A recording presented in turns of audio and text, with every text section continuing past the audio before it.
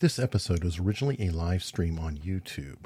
You could find out about all my content and how to follow and support me at erichunley.com. I hope to hear from you. And now, on with the show. My name is Erich Hunley, and this is Unstructured, where we have dynamic, informal conversations with some amazing people. All right, and we are live. While we wait for people to come in, Rick Alan Ross, how are you doing today? Good, Eric. Nice to be on with you. It's great to have you back. It's been a while. It's been about a year, I think, since you were on the show with the podcast. Now, I don't know if you were doing it at the time or intervening, I should say. You worked on Far Cry 5. What was that all about? Well, it was Far Cry 5, of course, is part of the series of Far Cry. And the whole object of the game by Ubisoft is to bring you into a world that you can experience. And Dan Hay, the creative director of the Far Cry series, asked me to participate and be part of the team to create a game based on a cult, a fictitious cult, and its compound in Montana. And when you play the game, you're dropped in as part of a federal law enforcement team, and it goes sideways. It gets violent, it gets crazy, and you have to fight your way or find your way out. And it's a thrilling game. It went very well. And I traveled with Dan and the creative team as they rolled out Far Cry around the world. We went to Paris, to Sydney, Montreal, San Francisco, and the game, was very, very successful. Well, how did you meet Dan? I got a call from Ubisoft in Montreal, and they asked me would I be interested in working on the team, and that I would be their expert consultant who would give them ideas, information about cults, because they wanted to make the game as real as they possibly could, and they surely did. It's vividly real, kind of frighteningly real. Though there are groups that I've said in interviews are worse than the one depicted in Far Cry 5. Oh, really? That was my next question. Silence of the Lambs was based on a kind of a combination of three serial killers. Ed Gein, I believe. Bundy is a little bit in there, and others. Who was the cult based on? Well, it was based, I would say it was a hybrid of several different groups. They had aspects of a group in Chile called Colonia Dignidad. And then they had aspects of the Waco Davidians, and then a group with a compound in Montana called Church Universal and Triumphant. So Church Universal was led by a woman. In Far Cry 5, there is this prophet who is the leader of the group, who looks a lot like David Koresh, and his name is Joseph Seed. And he leads this group that has a compound in Montana that is very similar to the Church Universal Triumphant. They're preparing for the end of the world. Joseph Seed has predicted doomsday. And the authorities are very worried about the violence of the group and the stockpile of weapons that they have, which would be very much like the Waco Davidians. And the group is Bible-based, so it is also like the Waco Davidians in that aspect. Where it's also like Colonia Dignidad is that the group in Far Cry 5 has a drug that they use to manipulate and control people, and it's called Bliss. And that drug is similar to the drugs that were given to the followers of Colonia Dignidad in that compound at the foot of the Andes in Chile. What drug was that? It was a combination of, basically tranquilizers to make the people docile, more obedient, submissive. Okay, almost like was it like one of those zombie drugs that I heard about? I would say it made people kind of flat. And this was a group that was led by a man who was a pedophile. His name was Paul Schaefer. He's now dead. And he would molest the children and recruit children into the compound so that he could sexually exploit them. I guess it's good to be king. Isn't that really the reason behind a lot of cult leaders? Or am I wrong? Just to be able to have as much sex and power as they can when living off of other people? Yeah, I think it's a business plan if you look at it that way, because a lot of cult leaders are very rich. I mean, when L. Ron Hubbard, the founder and leader of Scientology, died, his estate in 1986 was $600 million. And Scientology today supposedly is worth over $2 billion.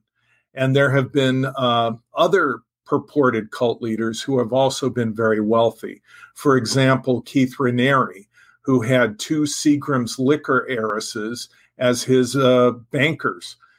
He went through about $150, $200 million of their money. And when they arrested him for sexual trafficking and tax fraud and so on, he had millions of dollars in a personal account that he controlled. So a lot of these people, yes, they get money, they get power, they get sex, and this is what they're in it for. Typically, they're deeply narcissistic people and often are described as psychopaths, sociopaths. That is, they have no conscience. Right. For anyone.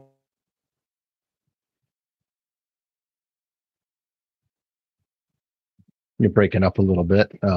Hopefully this will settle down.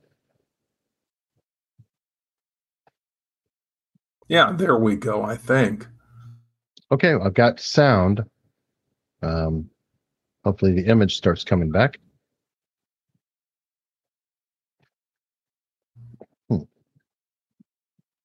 Are you hearing me all right?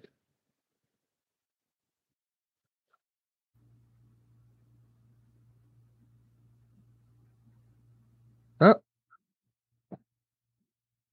Are we back yet? I can see you, but I maybe okay, my image. Okay, there we go. Yeah, we're back again. Okay, so you were talking about the charming, narcissistic to psychopath selection we have as cult leaders. Yeah, psychopaths can be very charming. Keith Raniere, David Koresh, Jim Jones, all of them could be very charming, and they were very charismatic people. Well, Raniere, not so much. I mean, he was kind of kind of a milquetoast, kind of not very exciting person. But David Koresh and Jim Jones were very good speakers. And of course, Charles Manson had a way of manipulating people and charming people as well. What do you think? And I think I brought this up with you before, but it would be fun to explore it again. There's something out now that my good friend Chris Lockhead calls hustle porn. And it is a lot of these entrepreneur types that are out, saying hustle, hustle, hustle. And they're kind of building these giant followings. And I don't know if you could consider them a scam or full-blown cult or just a business. Do you have any thoughts, or have you looked into any of these people? Well, yeah, many multi-level marketing schemes, in my opinion, the people who become involved in them typically don't make much money. And it's the people at the top of the pyramid that are the founders and the early distributors that make the money, because that's the way it's set up.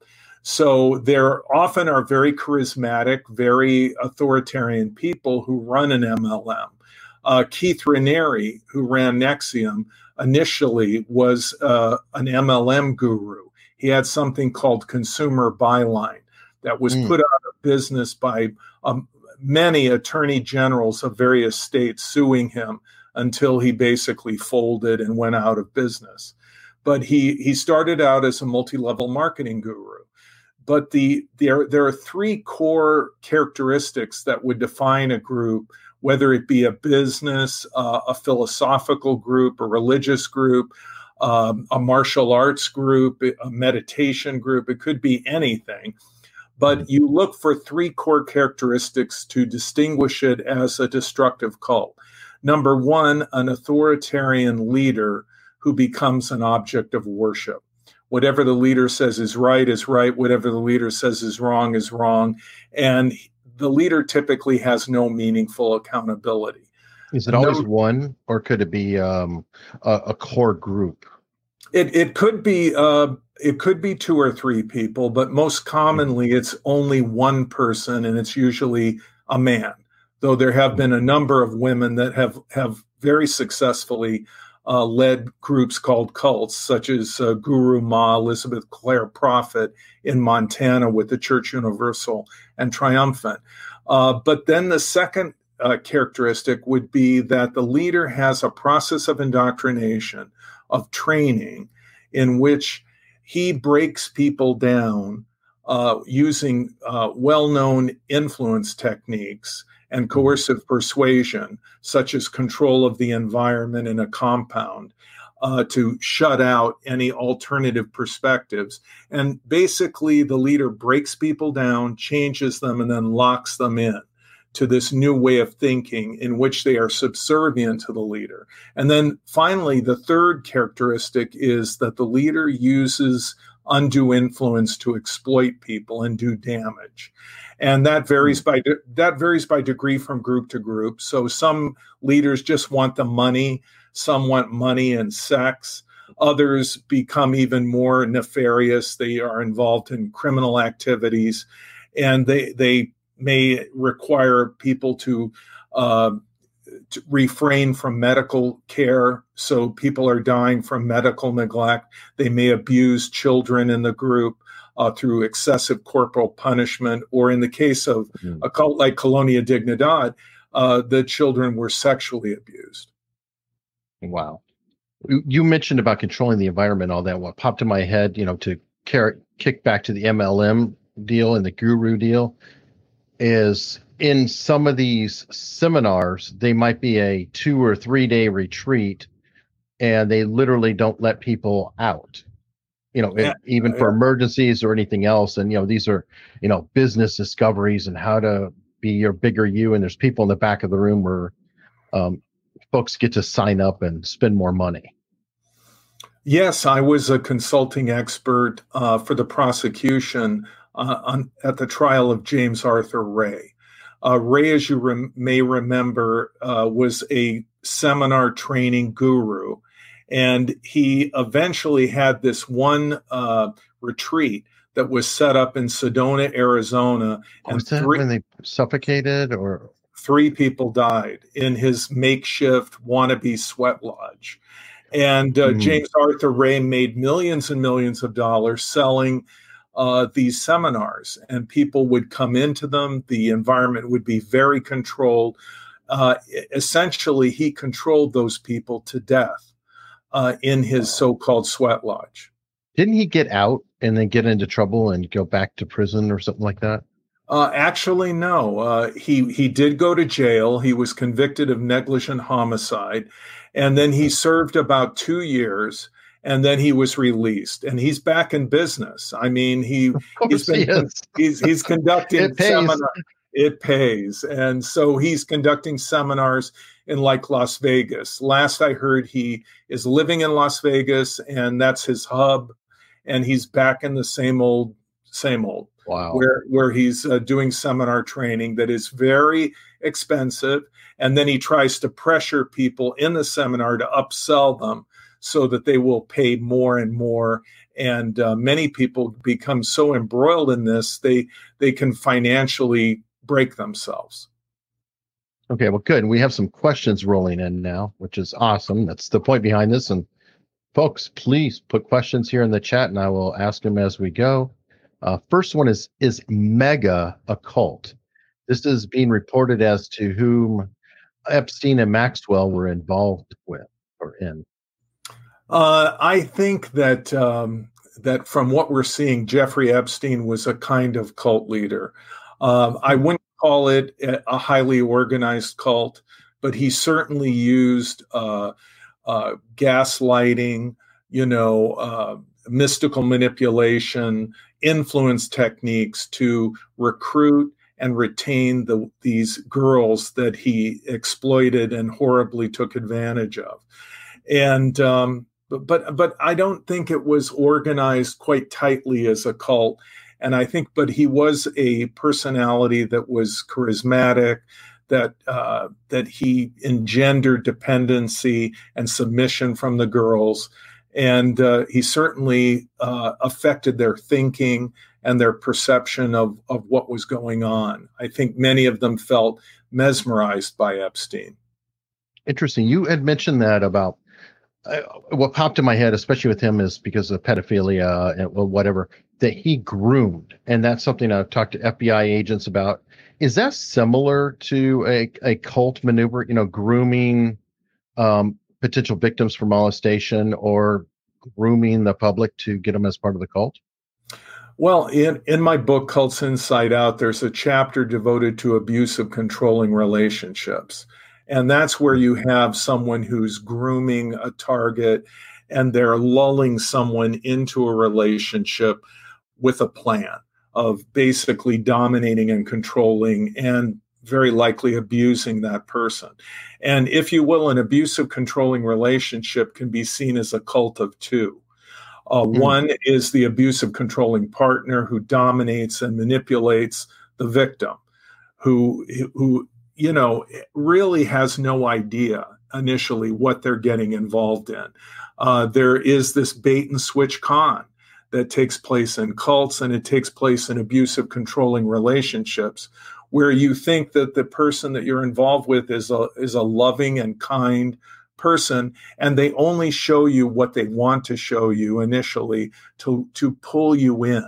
And then as they pull you in deeper, they begin to isolate you from your friends, from your family, and manipulate you by gaslighting you, which is a term used to describe mystically almost manipulating people in a kind of planned routine that to the victim seems to be spontaneous, but is really premeditated and planned by the abusive controlling partner. And the term gaslighting comes from this fantastic movie that was made in the 30s with the actress Ingrid Bergman as the victim and Charles Boyer as the abusive controlling partner. And the movie is called Gaslight.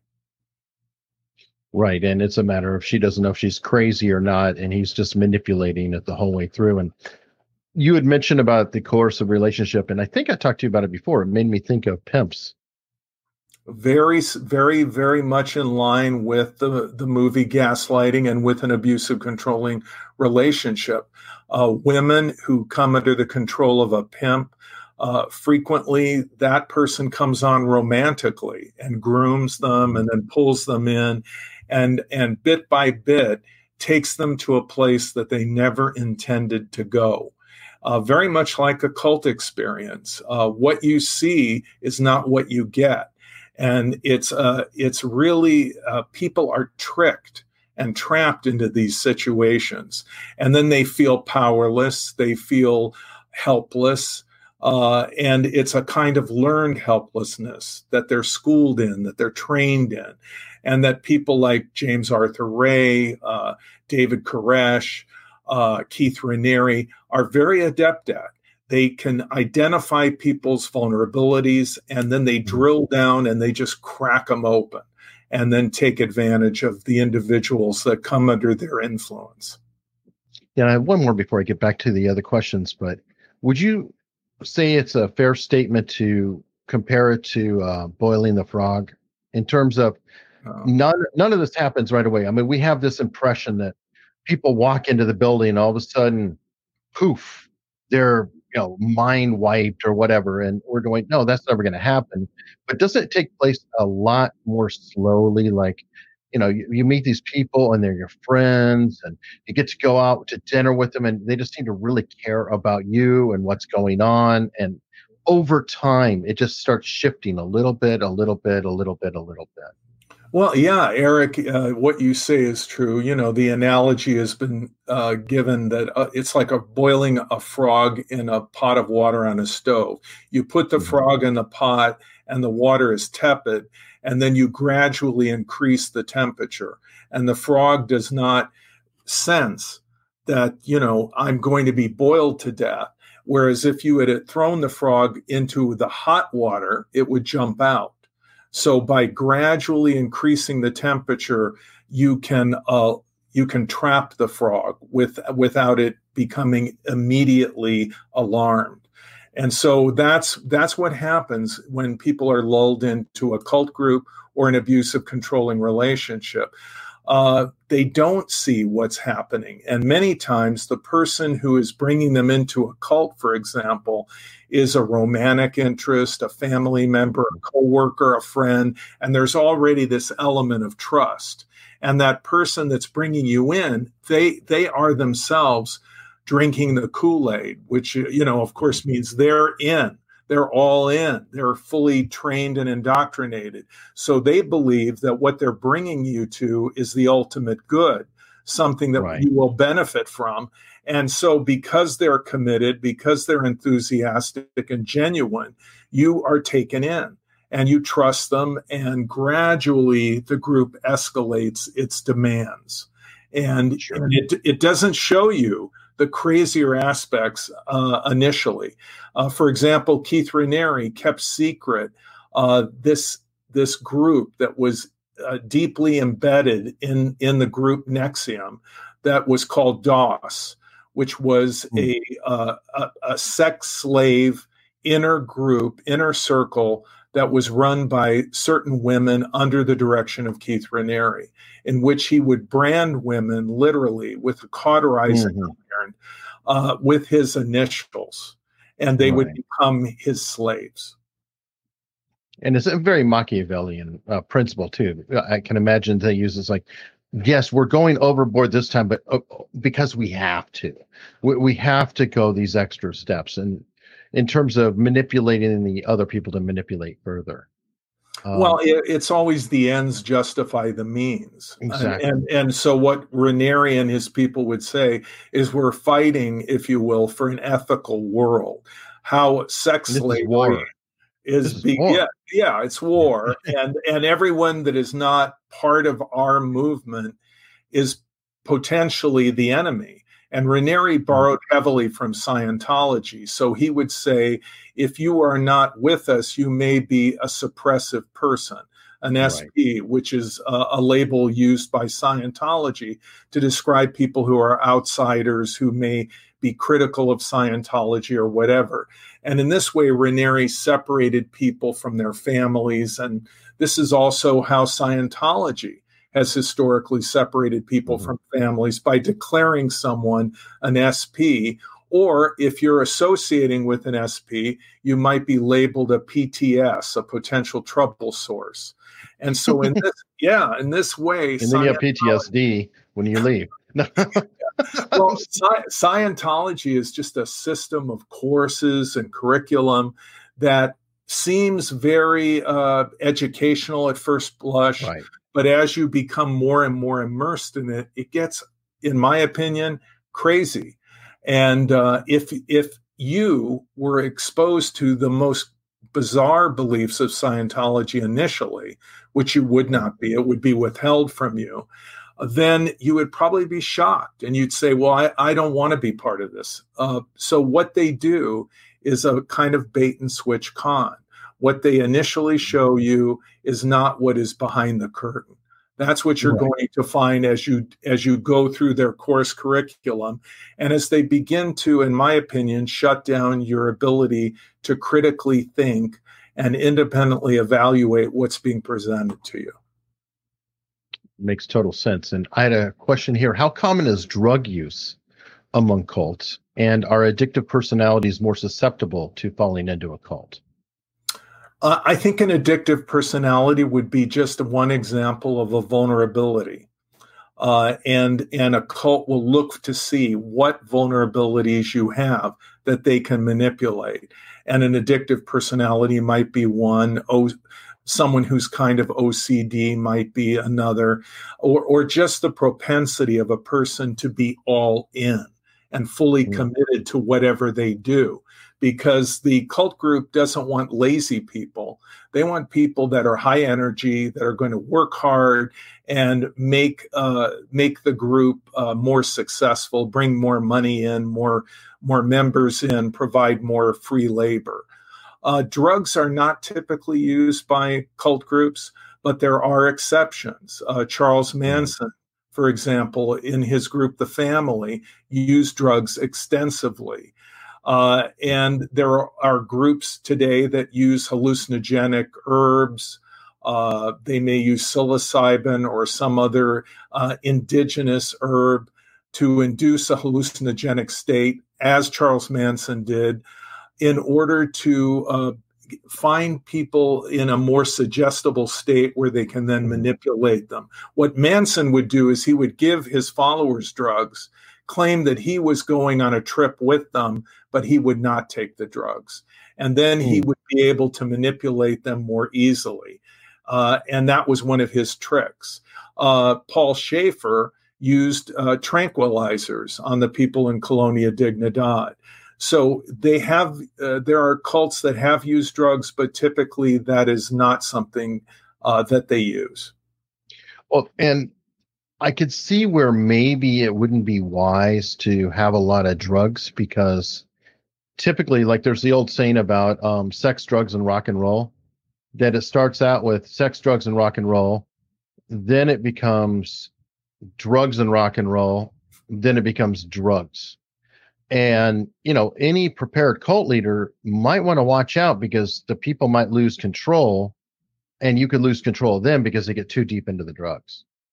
Well, many groups use hypnosis, transinduction, meditation techniques to bring people into a suggestible state where they're more malleable. There was a cult called Synanon that was very famous in California, that was founded by Charles Diedrich. And it was actually a drug rehab compound where people were brought off drugs. It was Diedrich that coined the phrase, let today be the first day of the rest of your life. And tell me about that it wasn't, you felt like that was one cult that wasn't designed to be a cult, but kind of over time slipped into being a cult. Yeah, I think that Charles Diedrich may have had idealistic goals, where he himself was, he came out of AA, Alcoholics Anonymous. He had a problem with alcoholism that would later be in part his downfall. But he created a community of people that were trying to get sober, get straight.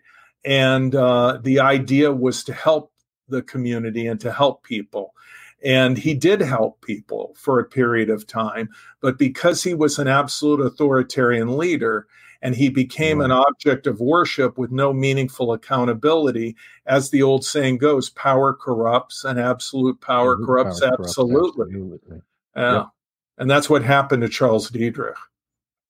Okay, back to the questions we have. Has One Taste, a female sex cult run by a woman named Nicole Daedone, been classified as a cult?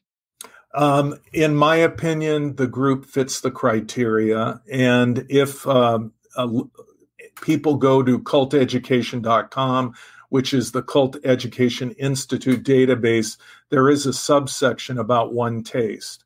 And also, if you go to the message board, the public message board that is attached to the Cult Education Institute, the forum, you can find many people who have had direct experience with that seminar training, commenting and talking about what is wrong, in their opinion, with One Taste. Okay.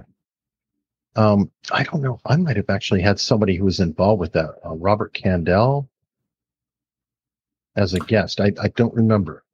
Now I got to look that up.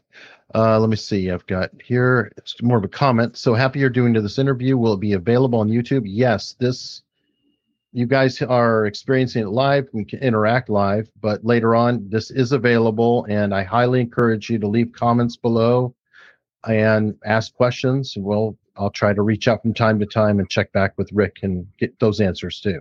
So yeah, this will be up in perpetuity or as long as YouTube lives.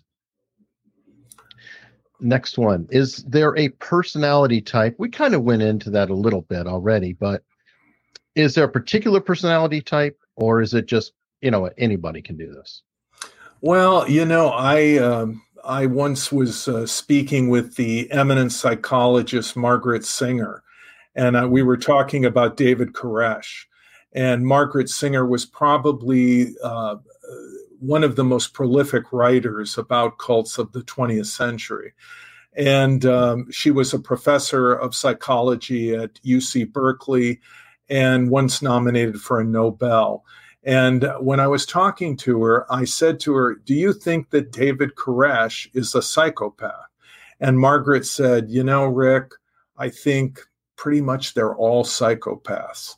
So what she meant was that most of the destructive cult leaders that she had dealt with were, at a minimum, it seems, sociopaths, but most of them were described as psychopaths. And David Koresh would be one example.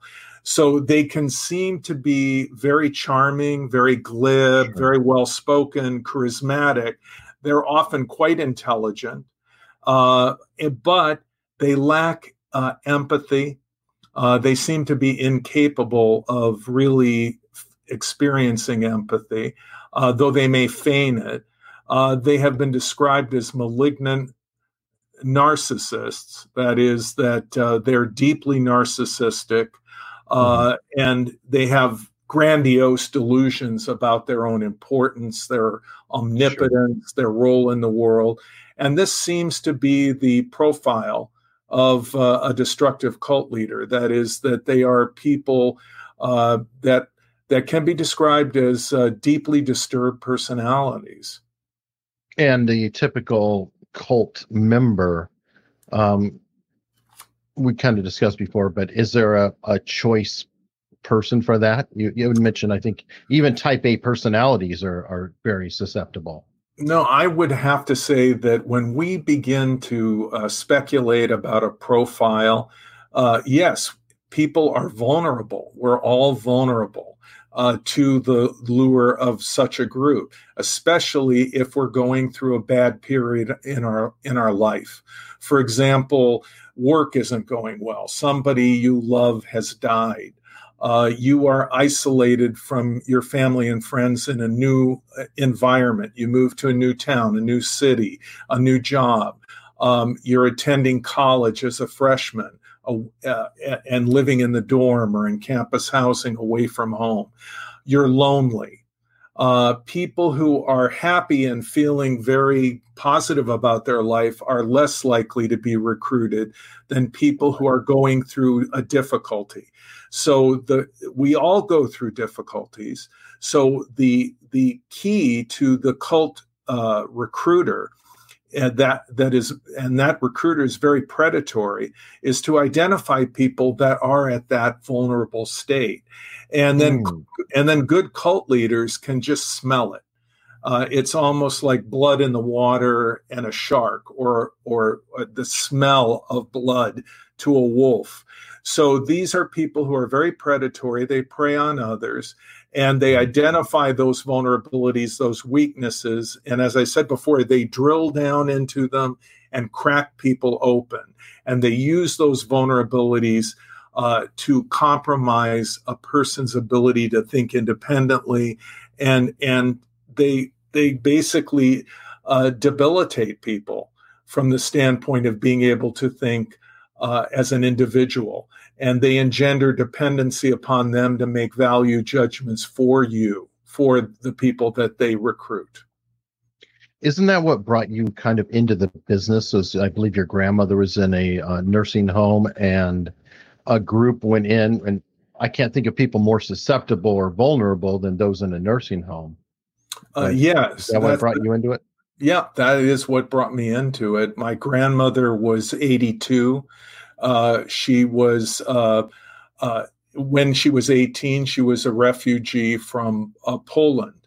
And she immigrated to the United States in the early 1900s through Ellis Island, fleeing, persecution. My grandmother being a Jewish woman. And the nursing home that she lived in was a Jewish nursing home. And a group that specifically targeted Jews had members of their staff, people that work with this particular Were they Jewish themselves? They claimed to be, but they weren't actually. Most of the people had no Jewish biological background. And in fact, they were, I don't know what you would call them. They had an affinity for things that were Jewish, and the organization called itself Jewish Voice Broadcast and was led by an ordained Pentecostal minister, Lewis Kaplan, who started life as a Jew, but converted to become a Christian and a Pentecostal. And his ministry targeted Jews specifically for conversion to fundamentalist Christianity. And they covertly planted people on the paid staff of the nursing home with the idea of targeting elderly people that lived in the nursing home. And my objection to it when I found out about it from my grandmother, who was harassed by one of these people, my feeling was, look, you've got every right to preach what you believe and share your faith, but do it in an honest, ethical way. Don't covertly come into this nursing home. Come into the front, through the front door, and say, I'm here to share my faith with anyone who's interested. And then if someone's interested, they will let you know, and you can go share and study the Bible with Mrs. Goldstein or whoever you want. But the way that they came in surreptitiously, in my opinion, and in many people's opinion at the time, was very unethical and underhanded. And that began my work with controversial religious groups, fringe movements, and then that led to destructive cults. Well, I wanted to ask because I study also a little bit about confidence people, or con men and women, and affinity cons are very, very prevalent. Surprisingly, Salt Lake City has a ton of cons because of the Latter-day Saints or Mormons, but any group that is very tightly intertwined is very susceptible for affinity cons. And maybe I'm wrong, but I've always thought of as a cult as a con at scale. That is exactly correct. I mean, Margaret Singer once told me, she said, Rick, a cult leader is a con man. The only difference between a conventional con man and a cult leader is a typical con man runs a con and then leaves town. I mean, they take the money and they run. But a cult leader runs the same con on the same people indefinitely. Just on and on and on it goes. And Bernie Madoff, who of course ran the biggest Ponzi scheme I can recall in American history that involved billions of dollars, he largely was running an affinity con. And he would recruit people into his investment scheme that were very respected leaders in the Jewish community. And then they would say, hey, Bernie Madoff is great. And they would introduce him to other Jews. For example, Elie Wiesel, who received the Nobel Peace Prize for his work talking about his experience in the Holocaust and representing Holocaust victims from around the world. He was cheated out of money and built by Bernie Madoff. And in the Mormon church, what will happen is a con man who may have a Mormon background will try to recruit someone who is respected in the church, like a bishop or someone well known to other Mormons. And then he will bring him into the Ponzi scheme. And if you understand a Ponzi scheme, the people that come in early may actually make some money. It's the people that come in later that get cleaned out. So Mormons who see their bishop is doing well, and the bishop will say, I'm doing well, I'm making money. And the bishop has no idea that he's part of a Ponzi scheme. And so many Mormons have been exploited in this way because Mormons look up to their hierarchy as an example of being a worthy Mormon. And if a bishop is recruited and people they respect are recruited, they are more likely to listen to this person who's pitching the scheme. That makes total sense. Now, somebody's reaching back in Gaslight. I thought he wanted the money, like she had money, and when he put her in the nut house, he got it. Well, actually, it's even more complex than that. He was a jewel thief. Charles Boyer, the actor, plays a guy who was a jewel thief, and he stole these jewels, and they were hidden in the house that Ingrid Bergman lived in, and he wanted to find the jewels, and so he would search the house, and Ingrid Bergman would hear noises, and she wouldn't know where he was, and he would tell her that it was all in her imagination and that she was going mad, and also she was an heiress that had a large fortune, and he wanted to get her money, the house, her property, but he was searching constantly for these hidden jewels that were somewhere in the house. Okay. Now, somebody commented, Allison Mack of Smallville, actress, was second in command in DOS, and the brand was a hybrid of their names. Supposedly, the initials were supposed to be Allison Mack and Keith Raniere. But the people who were being branded were told something entirely different, that it was some type of symbol. And they were horrified. They were horrified to realize later that it was Keith Raniere's initials. And just so that people understand, this was being done by a doctor with a cauterizing iron, with no anesthetic. And women were subjected to being burned with this cauterizing iron for as long as a half hour, to burn this symbol into their flesh near their vagina,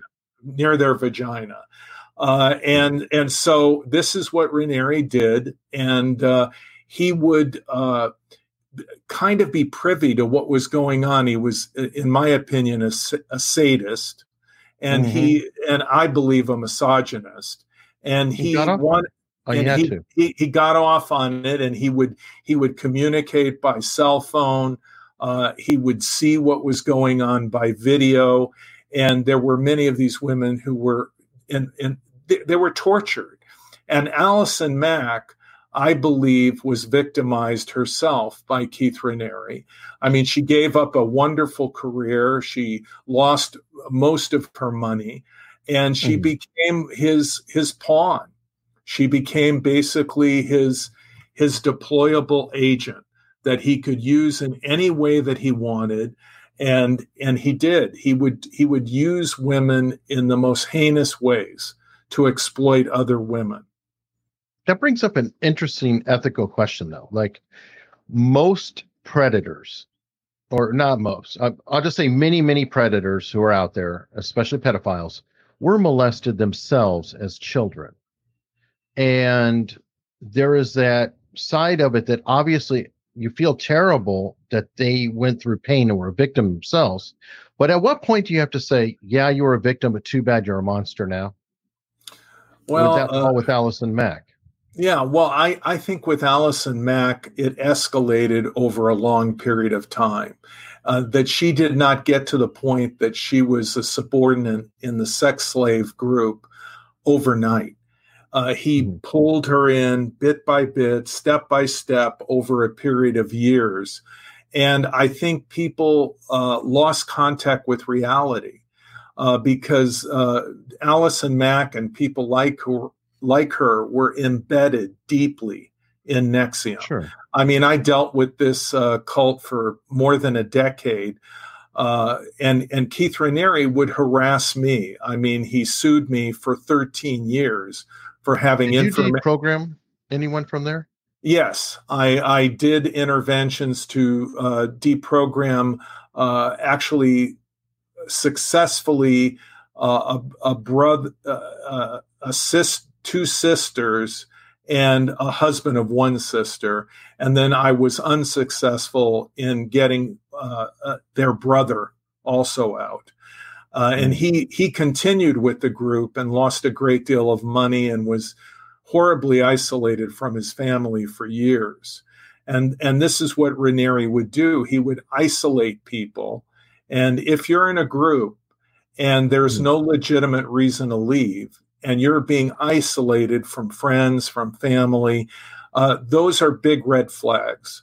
And you should realize that you're being isolated not only from people, but from reality, because you're being cocooned by the group in a way that is like being in an echo chamber, a bubble, where you're not really getting accurate feedback or any alternative perspective.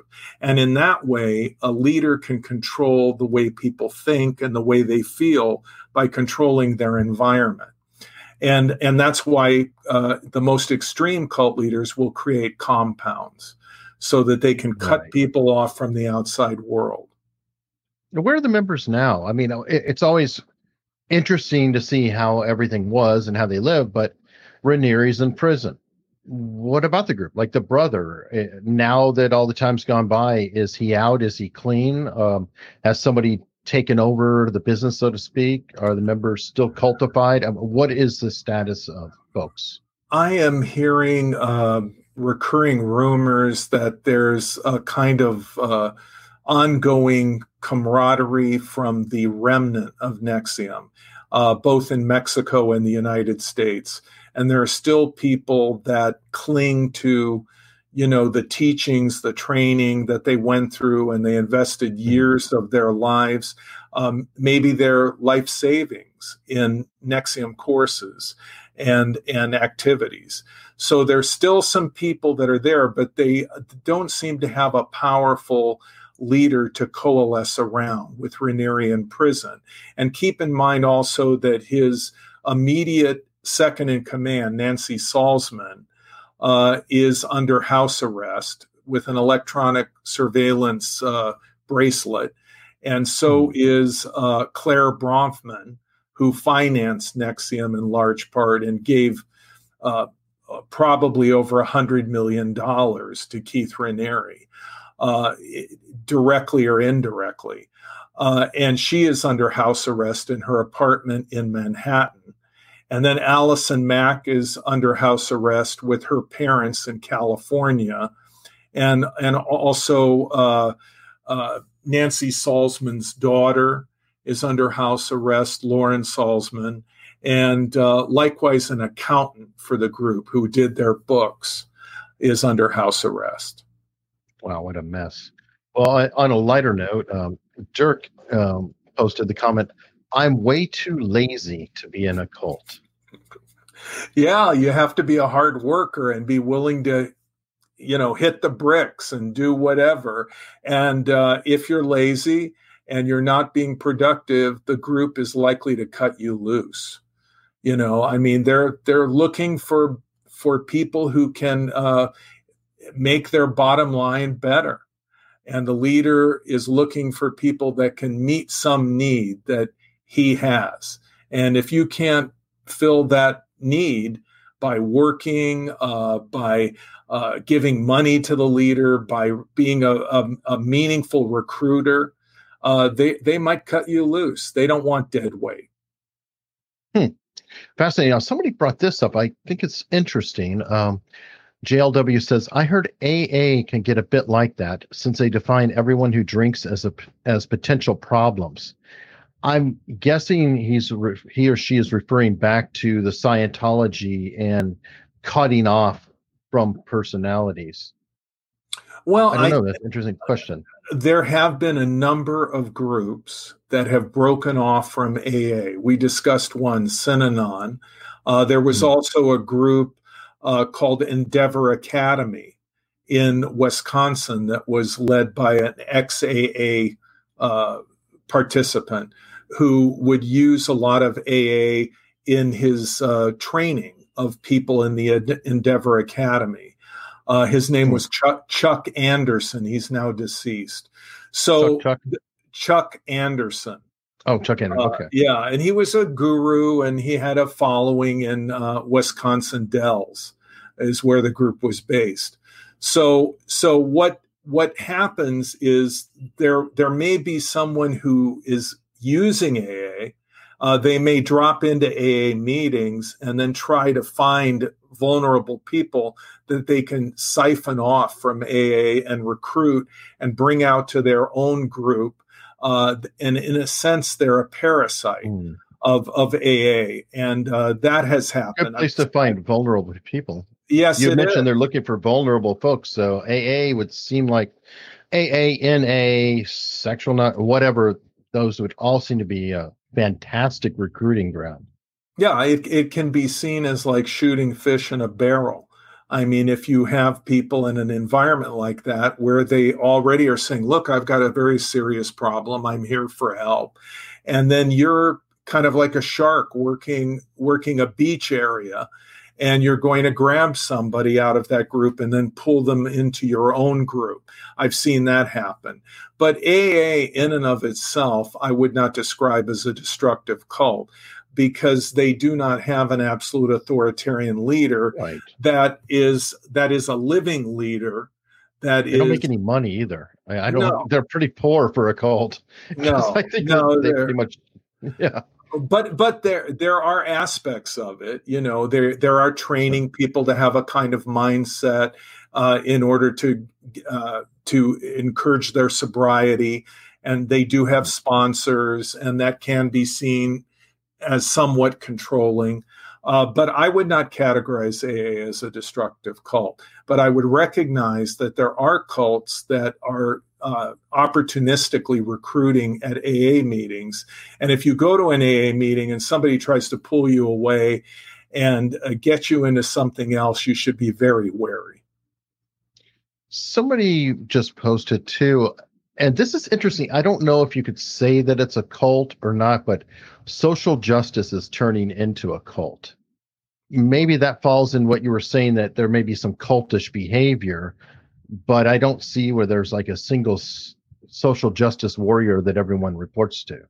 Yeah, I think that what's happening in our political environment right now in the United States is, with this intense polarization and demonization of the left of the right and the right of the left, you have Sure. both sides claiming the other side is a cult. And I would encourage people to recognize that political parties have a democratic process. They do not have absolute totalitarian leaders. And that the people that follow a particular political party are not brainwashed like cult members. They're people that have sympathies, they have pre-existing ideas, philosophies that are in sync with the leadership and the party that they affiliate with. You may not like those ideas and philosophies, but calling them a cult is not useful. It's really kind of, it denigrates and dismisses the genuine suffering and the plight of people who are in destructive cults. And I don't think it's useful to label groups cults that are not cults.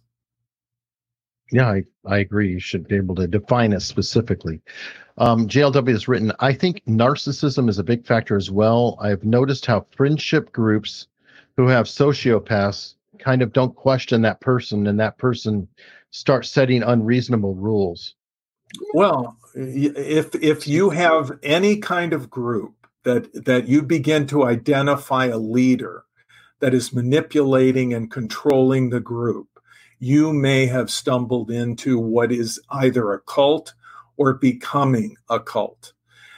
So when the leader is all powerful and people cannot question the leader, and when you try to question the leader, you're dismissed, you're denigrated, you're attacked, that may be the beginning of you becoming aware that you're in a group that is a cult or very cult-like.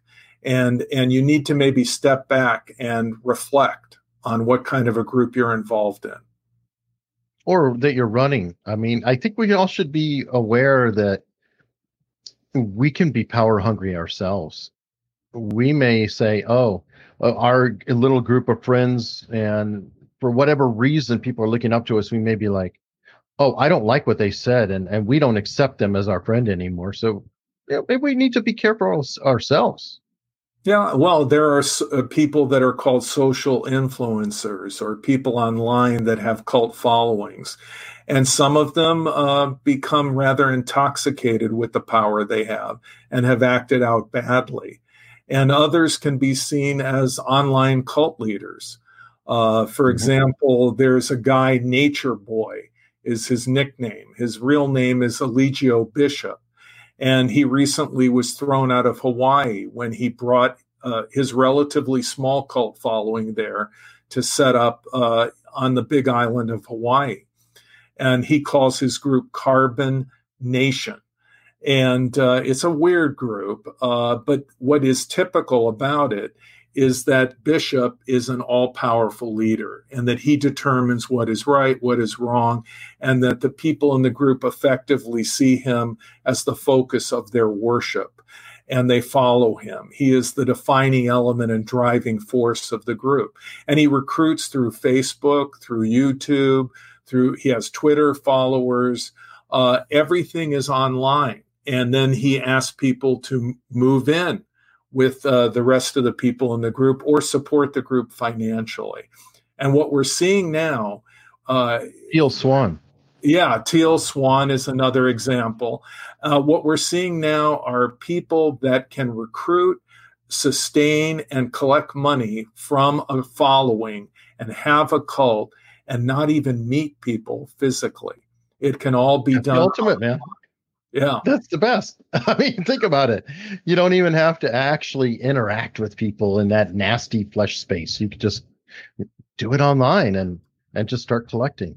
Well, yeah. I guess some preachers, you could say, have been doing it televangelist wise through television. So maybe it's just the next generation. Well, I think the televangelist, I would make distinctions regarding televangelists. For example, even though you might not like, say, someone like Jerry Falwell Jr. and his father, Jerry Falwell, or Kenneth Copeland, or one of the popular preachers, Benny Hinn, Joyce Meyer, they actually do not tell their followers, I alone can save you. So they would acknowledge that a person could be with another ministry, another church, and that what they're preaching is essentially that Jesus saves. Now, they may be somewhat predatory in the way in which they garner money from their followers and push their followers to contribute. And in that sense, they are like pioneers about these online entrepreneurs that we're talking about. That can be seen as cult leaders.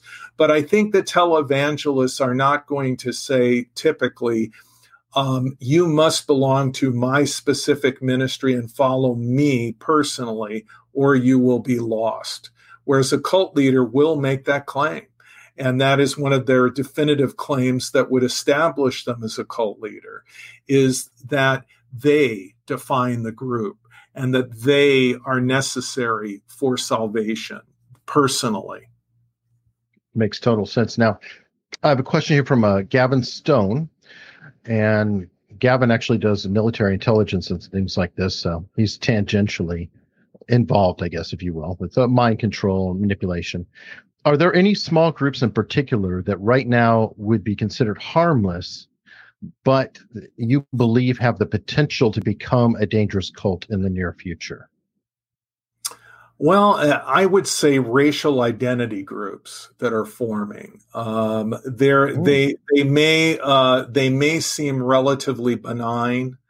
For example, like the Black Hebrew Israelites. Yes, the Black Hebrew Israelites. For example, the group Israelites United in Christ, the IUIC, led by Nathaniel Ray, who is based in Newburgh, New York. They're creating camps across the country, and their message is controversial. They're saying that African Americans are the chosen people of God and that white people are essentially devils, evil, and they demonize whites in much the same way that white supremacists demonize the African American community or Black people generally. So these groups, even though they may say that they're not violent, they have a historic propensity for violence. And they can, in my opinion, those are the groups that can become domestic terrorists, most likely. And in fact, some terrible tragedies have occurred from groups like this historically. Like Symbionese Liberation Army. Symbionese Liberation Army would be one example. Another example would be Timothy McVeigh, who blew up the Murrah building in Oklahoma City, and who was very much involved with right-wing groups.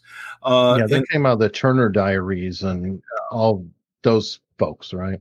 Yeah, he was involved with reading the Turner Diaries, which became kind of his Bible, and he was involved with various identity groups that could be seen as what I would think white supremacist or very extreme militia groups that were very angry about what happened in Waco and created conspiracy theories around David Koresh.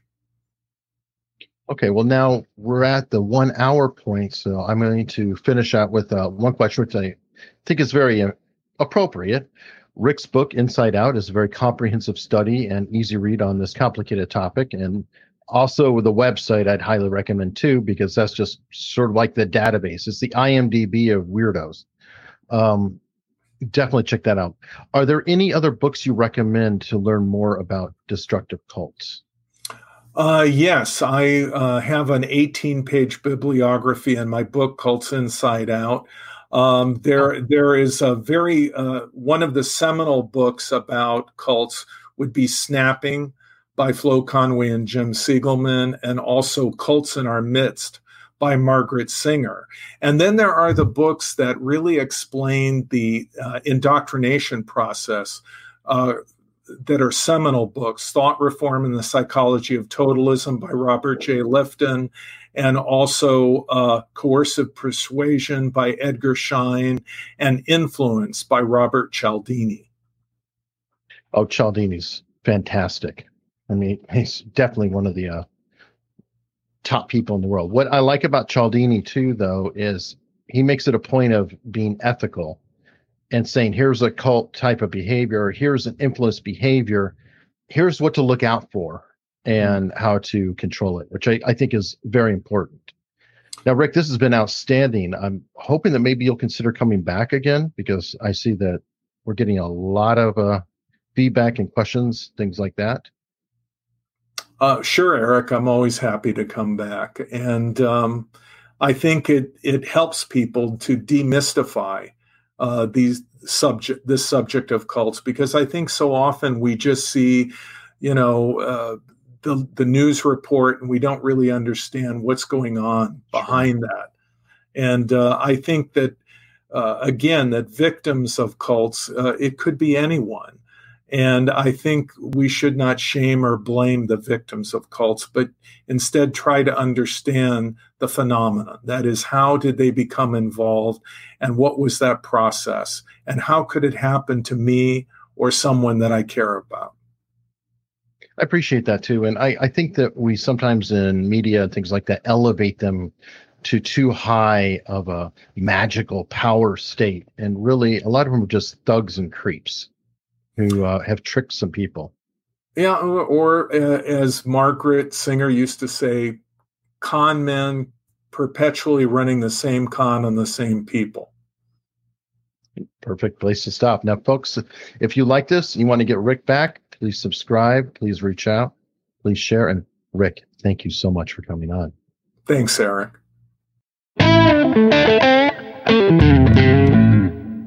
Thanks so much for listening. And if you would like even more content and community, please consider joining my locals at unstructured.locals.com. And you can always find out more about me and my shows and everything I do at erichunley.com. See you next time.